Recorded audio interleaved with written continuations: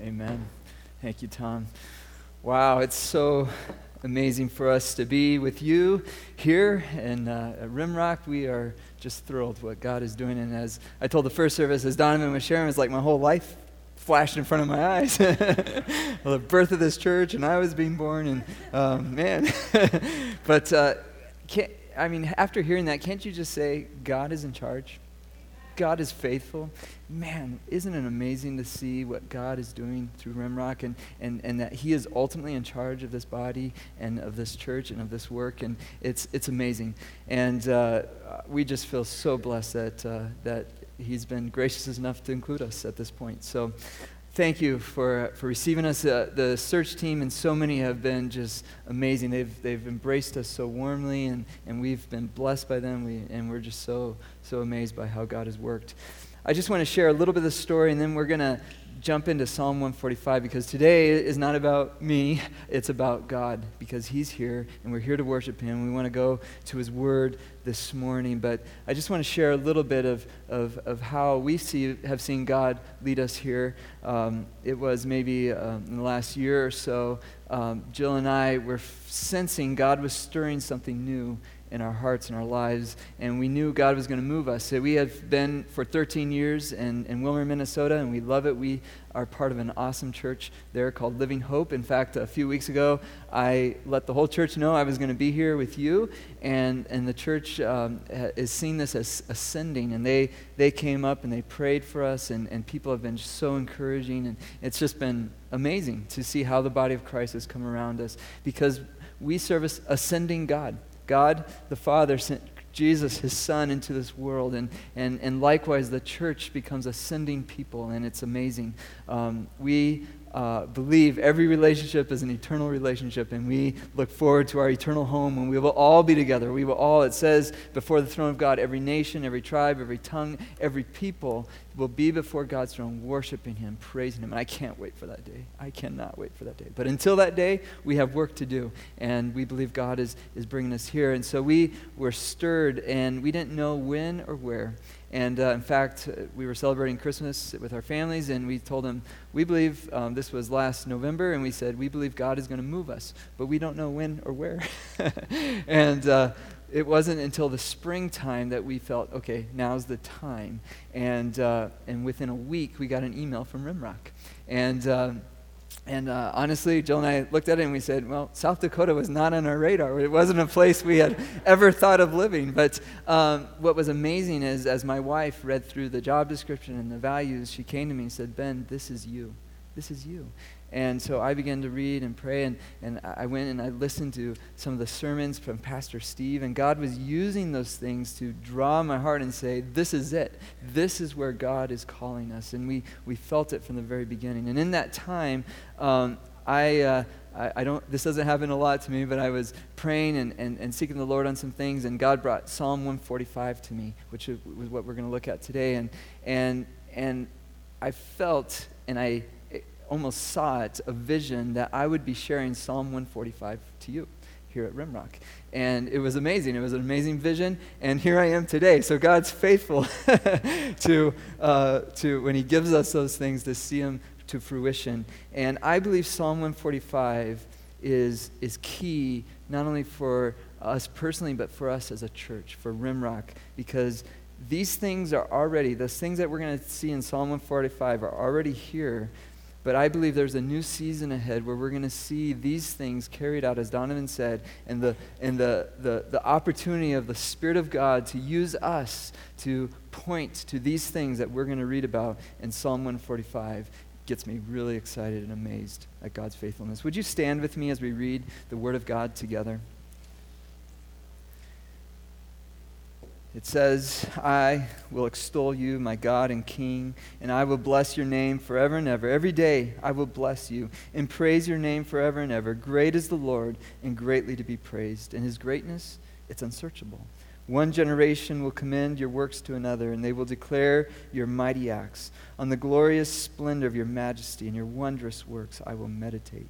They will speak of the might of your awesome deeds, and I will declare your greatness. They will pour forth the fame of your abundant goodness and sing aloud of your righteousness. O the Lord, he is gracious and merciful, slow to anger and abounding in steadfast love. The Lord, he is good to all, and his mercy is over all that he has made. All your works will give thanks to you, O Lord, and your saints will bless you. They will speak of the glory of your kingdom and tell of your power, to make known to the children of men your mighty deeds and the glorious splendor of your kingdom, because your kingdom is an everlasting kingdom, and your dominion endures through all generations. The Lord, he upholds all who are falling, and he raises up those who are bowed down, the eyes of all who look to you, and you give them their food in due season. You open your hand, and you satisfy the desires of every living thing. The Lord, he is righteous in all his ways, and he's kind in all his works. The Lord, he is near to all who call on him, to all who call him in truth. He fulfills the desires of those who fear him, and he hears their cry, and he saves them. The Lord, he preserves all who love him, but all the wicked he will destroy. My mouth will speak of the praise of the Lord. Let all flesh bless his holy name. Amen. You may be seated. What an amazing psalm. It's an amazing psalm because it points to an amazing God. And that's what we want to do today. And there's 5 things that I believe God wants to point out to us out of this psalm that it's specifically for us here at Rimrock. This psalm begins in verse 3 pointing to one thing. It says, "Great is the Lord and most worthy of praise. His greatness no one can fathom." I believe that we are called, our supreme calling is to point to God's greatness. But we have a problem. I have a problem. My problem, our problem is that we all want to be great, and we all want to be significant, right? And so many times we spend our lives striving and looking for that greatness, that significance. And a lot of times our perspective gets skewed, and instead of seeing God's greatness, we only see ourselves, and we only see the world through our eyes and those things around us, and we become self-centered. That has been much of what I have wrestled with in my life. I want to share a little story with you, and this was more than a few years ago. This was maybe 11, 12 years ago. God was calling my wife Jill and I to plant a church in another community. So we were in a church plant, and they were sending us out to plant another church. And if you've ever been part of a church plant, you know that it's way beyond your ability, and it's difficult, and it's faith building. And we were in the midst of that, and I was visiting some people, and I was driving back on a country road, and I was struggling. I was striving because there were things that I wanted to see happen that weren't happening, and I was frustrated, and there was some anger there, and I was just wrestling. But my eyes, my focus was all on myself, just, I got to figure this out. I got to figure this out. And as I'm driving along, I heard a voice, and it said, "Stop. Stop." And so I literally pulled over to the side of the road, and I got out of the car. And in that time of period where I was just wrestling things, I didn't really look at what was happening outside. And as I sat there on the hood of my car, I looked up, and I took my breath away. I saw the sky was filled with stars. It was glorious. There was no moon, and in the distance on the north, there was a thunderstorm brewing where the lightning was shooting out above the clouds, and so you could see the stars and the lightning, and all of a sudden, I heard the voice of God and said, "Ben, look at me. I'm great. I'm awesome." And I was amazed. I was breathless. And I began to weep before the Lord. And I repented of my selfishness and my work that I was trying to do without looking at how great God was. It was amazing. And I got back in that car, and the rest of my journey was completely different. Instead of frustration and striving, I felt peace, I felt joy, and I could literally sing about God's greatness and his grace and his goodness at that moment. It was beautiful, and it was a reminder. But that is all of us individually. We get skewed, we get focused on other things, and we lose sight of who God is. And I believe that this psalm points us to not only individually, but as a church, what are we about? We're about pointing to God. It says, "One generation will commend your works to another." They will tell and speak and proclaim and celebrate and sing about who God is. And that's why we need to come together and do this on Sunday mornings, where we point to God and his greatness. And in the first service, having some of the founders of this church here, were reminded that they were faithful in pointing to God's greatness, and they have been speaking to us, and we have another generation after us, our kids, our grandchildren, others that we need to point to God. Rimrock, we need to be careful. We do not live for ourselves. It's not about us being a great church. It's not about me being a great pastor. It's about us serving a great God and pointing to him. May those who come after us say that we served an amazing, awesome God. Let's point to him. Verse 8 and 9 gets us to the second point that I want to look at, which is God's grace. So God is great, but isn't it good news that he is also grace? Verses 8 and 9, the Lord, he is gracious and compassionate, slow to anger and rich in love. The Lord, he is good to all. I hope you hear those words. These are the most beautiful, sweet words in the Bible. And it's not just in Psalm 145. This message about who God is woven in the entire story. The story of the Bible is not about us. It's about God. This is God's story, and he's revealing, he's showing us, he's revealing who he is. And he is a God of grace. He is a God of love. He is a God of patience. He is a God of goodness.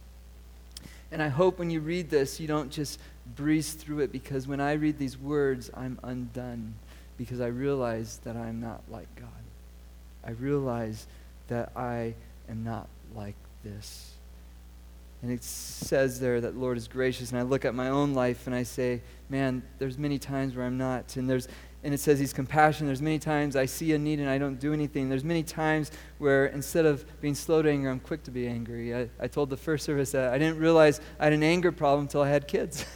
I started having kids and I said, what's wrong with me? I'm reacting. I'm doing all this stuff. Man, anger, quick. It's there. And then it says rich in love. And I often, many times, only want to love those who love me. And it says the Lord, he is good to all. And I tend to be just good to a few, but God is not like that. Aren't you glad that God is not like us? Aren't you glad that God is above us and beyond us? And it's awesome when we look at, see who he is and what he does in our lives. And we realize that when we encounter God, that we need him desperately. Because I am not God, I realize I need his grace. I need his compassion. I need his patience in my life. And I need that love, that abounding, never-ending, lavishing love. And I need his goodness. And I realize I need God. This reality of who God is woven throughout the Bible. If you remember, Moses went up onto a mountain in Mount Sinai, and he was there in the presence of God, and God was revealing the law, the 10 Commandments. But then it says the glory of God passed in front of Moses. And what does God say to Moses? He says, I am the Lord, and I am gracious and compassionate. I am slow to anger and rich in love. Wow. And then think back with me to Jonah, a prophet, a reluctant prophet, who God said, I want you to go to the Ninevites. And Jonah said, no way, not those people. No way. And so he ends up in a belly of fish and all this stuff. He ends up preaching to them, sharing the good news that God would spare them if they repented, and they actually did. They received God's goodness and his grace. And what was Jonah like? He was upset. He was like, no way, God, you can't do this. But then in Jonah, at the end of Jonah, Jonah says, I realize, God, that you are gracious. I realize that you are compassionate. I realize that you are slow to anger and rich in love. Wow. God's not like us. and God is calling his people to be a people who point to his grace. This is one of the things I've enjoyed most as we have gotten to know you, Rimrock, and see how you understand and you are a people of grace. God has allowed and opened your eyes to see who he is and experience him, and you're sharing that with other people. The most important thing when we talk about grace is that we realize grace is revealed to us in a person. It's the person of Jesus Christ. We would not fully understand who God is if we didn't know Jesus. Jesus is the face of grace. When Jesus came into this world, it says he came full of grace and truth. He revealed to us who God is. And he was human like us. He walked like us. He experienced what we experienced. And he showed us who God is and what he's like. He showed us the love of God. And grace was most demonstrated in how Jesus treated people. He loved them. He embraced those who were rejected. He loved the sick. He loved children. He loved the weak. He went to the parties where people were sinners, and he loved on those people. He showed us what grace is, what it looks like. And then he served those around him. He washed their feet. And ultimately, grace was revealed in his willingness to sacrifice, to die. And he, Jesus, the Son of God, who never sinned, was nailed to a cross. He was beaten, he was mocked, he was spit on, but he was filled with grace, and he was able to be up there on the cross and look down and say, Father, forgive them, because they do not know what they do. Wow, that is grace. God has revealed himself in Jesus. Paul says that we see the face of God and all the glory of God in the face of Jesus. Wow. So I first encountered God's grace as a little boy. I was living in Denver, Colorado, and I will never forget the day. It was a beautiful, sunny day, and I was out playing with my little brother, and at some point we were playing, I picked up a rock, and I decided, what will happen if I hit him with this rock? So I threw it, and it hit him right in the head, and he's okay, thankfully, and he survived, but I got in trouble. My dad came out and got me in trouble, and then he said, did you throw this rock? And I said, no, I didn't throw it, someone else did. But my dad looked around, there were no other kids around. So line never works out well. So, but later that day, my dad had disciplined me, and I was sitting outside, and I started thinking, why would I do that? Why would I throw a rock at my brother whom I love? And why would I lie about it? And for the first time, I looked inside in this heart of mine, and I realized it's full of sin and wickedness and a tendency to do wrong. And I realized my dad had told me and my mom that Jesus had died for sin, but I always thought that was for someone else. But that day, it hit me. I'm the sinner. I'm the one who deserves hell. I'm the one who is in need of Jesus. And so I, as a little boy, cried out to Jesus. I said, Lord, please forgive me. Would you forgive me? Because I don't want to go to hell. I don't want to be separated from you. I want to know who you are, Jesus. And I cried out to him, and tears streaming down my face. And there I experienced grace for the first time, because my heart was flooded with peace and joy. And I got up and I ran to my mom and dad and I said, today I met Jesus. And it was amazing. And I realized that day that I was saved by grace. But here's the amazing thing that I've discovered. It wasn't just for that day. None of us just received grace on the day that we first received Christ. We need grace every day. This is an unending thing that we need and we depend on from God. I realized that without grace, I could not follow Jesus. It was impossible. And I was in Nebraska after graduating from high school. I had a period of time where I had lived very selfishly. I was looking for pleasure. I was living for myself. And here I was in Nebraska living with my uncle, who was a pastor, working with my cousins, detasseling corn. Any corn detasselers here? All right, okay. You guys know what that's like. So there I was, but it was God's perfect plan for my life, because as I'm out there in the cornfields, I had time to think and to hear from God. Also, during that time, I began to read through the book of Ephesians. And God was using Ephesians to undo me, because I began to realize I'd put my identity in other things, and I realized that God's call was for me to find my identity in Jesus and him alone. And I began to realize that message of salvation was for me at that moment, because I was being devastated by my sin. And there I was working in the fields, and people were ministering to me, and I was part of the church. And I came to Ephesians chapter 3, where it says at the very center of God's plan of bringing this message of grace is the local church. Because God chose the local church to demonstrate and show the manifold wisdom of God. And right there in Nebraska, I realized the trajectory of my life was going to change. Because I had a plan. I was going to be a pilot. I was going to have adventure. I was going to do all this stuff. And then I realized that I didn't want to be anywhere else but in the center of what God was doing in the world, which was through the church. And so there began the journey of this calling to be a pastor. And it was amazing. But I want to share that with you because it's all grace. In my own will, I was headed one direction, and God and his grace came into my life, revealed to me Jesus again, and reminded me of who he was and what he was calling me to be. We never stop needing God's grace. And so Rimrock, individually, but as a church, let's continue to be a people of grace. Let's continue to point people to who God is as a gracious God who's full of love. Verse 13, your kingdom is an everlasting kingdom, and your dominion endures through all generation. God's kingdom. So God is great. He is grace, but he is also a king. He is a king of a kingdom, and we have to be careful we don't miss this. We don't miss this because God is Lord of all. Jesus is Lord. This is so important. We understand government, right? We understand rulers in this world. Many of us are so blessed. All of us are blessed to be here in America. We have a wonderful nation that God has given us, and I'm so proud to be an American. But the reality, if we look at our nation and our government, it won't last forever. If you read history, you will read that many nations have come and gone, and America won't last forever. But what does this tell us? Your kingdom is an everlasting kingdom. Your dominion endures through all generations. And so the important question for us to ask is, who do we belong to? Who is ultimately our king? That doesn't mean we aren't part of this nation, we don't engage, but who will we be? Because what will endure, what will last? Jesus spoke about the kingdom of God more than anything else.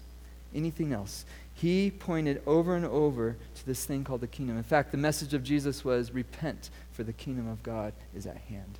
So what does this mean? I believe it means three things. I believe God is sovereign, and he's the ruler over all things. We've already thought about that with Rimrock, right? God's in charge. He's leading. He's guiding. He's overseeing all things. The problem in the world is what? The world rejects God's kingship. The world rejects that sovereign rule and says, no, we will rule. We will be in charge. But the Bible points us that there is one Lord, one God, one King. He is sovereign, and he's ruling over all things. 2, it means the kingdom of God is God's will. Jesus said when we pray, what do we say? We say, your kingdom come and your will be done.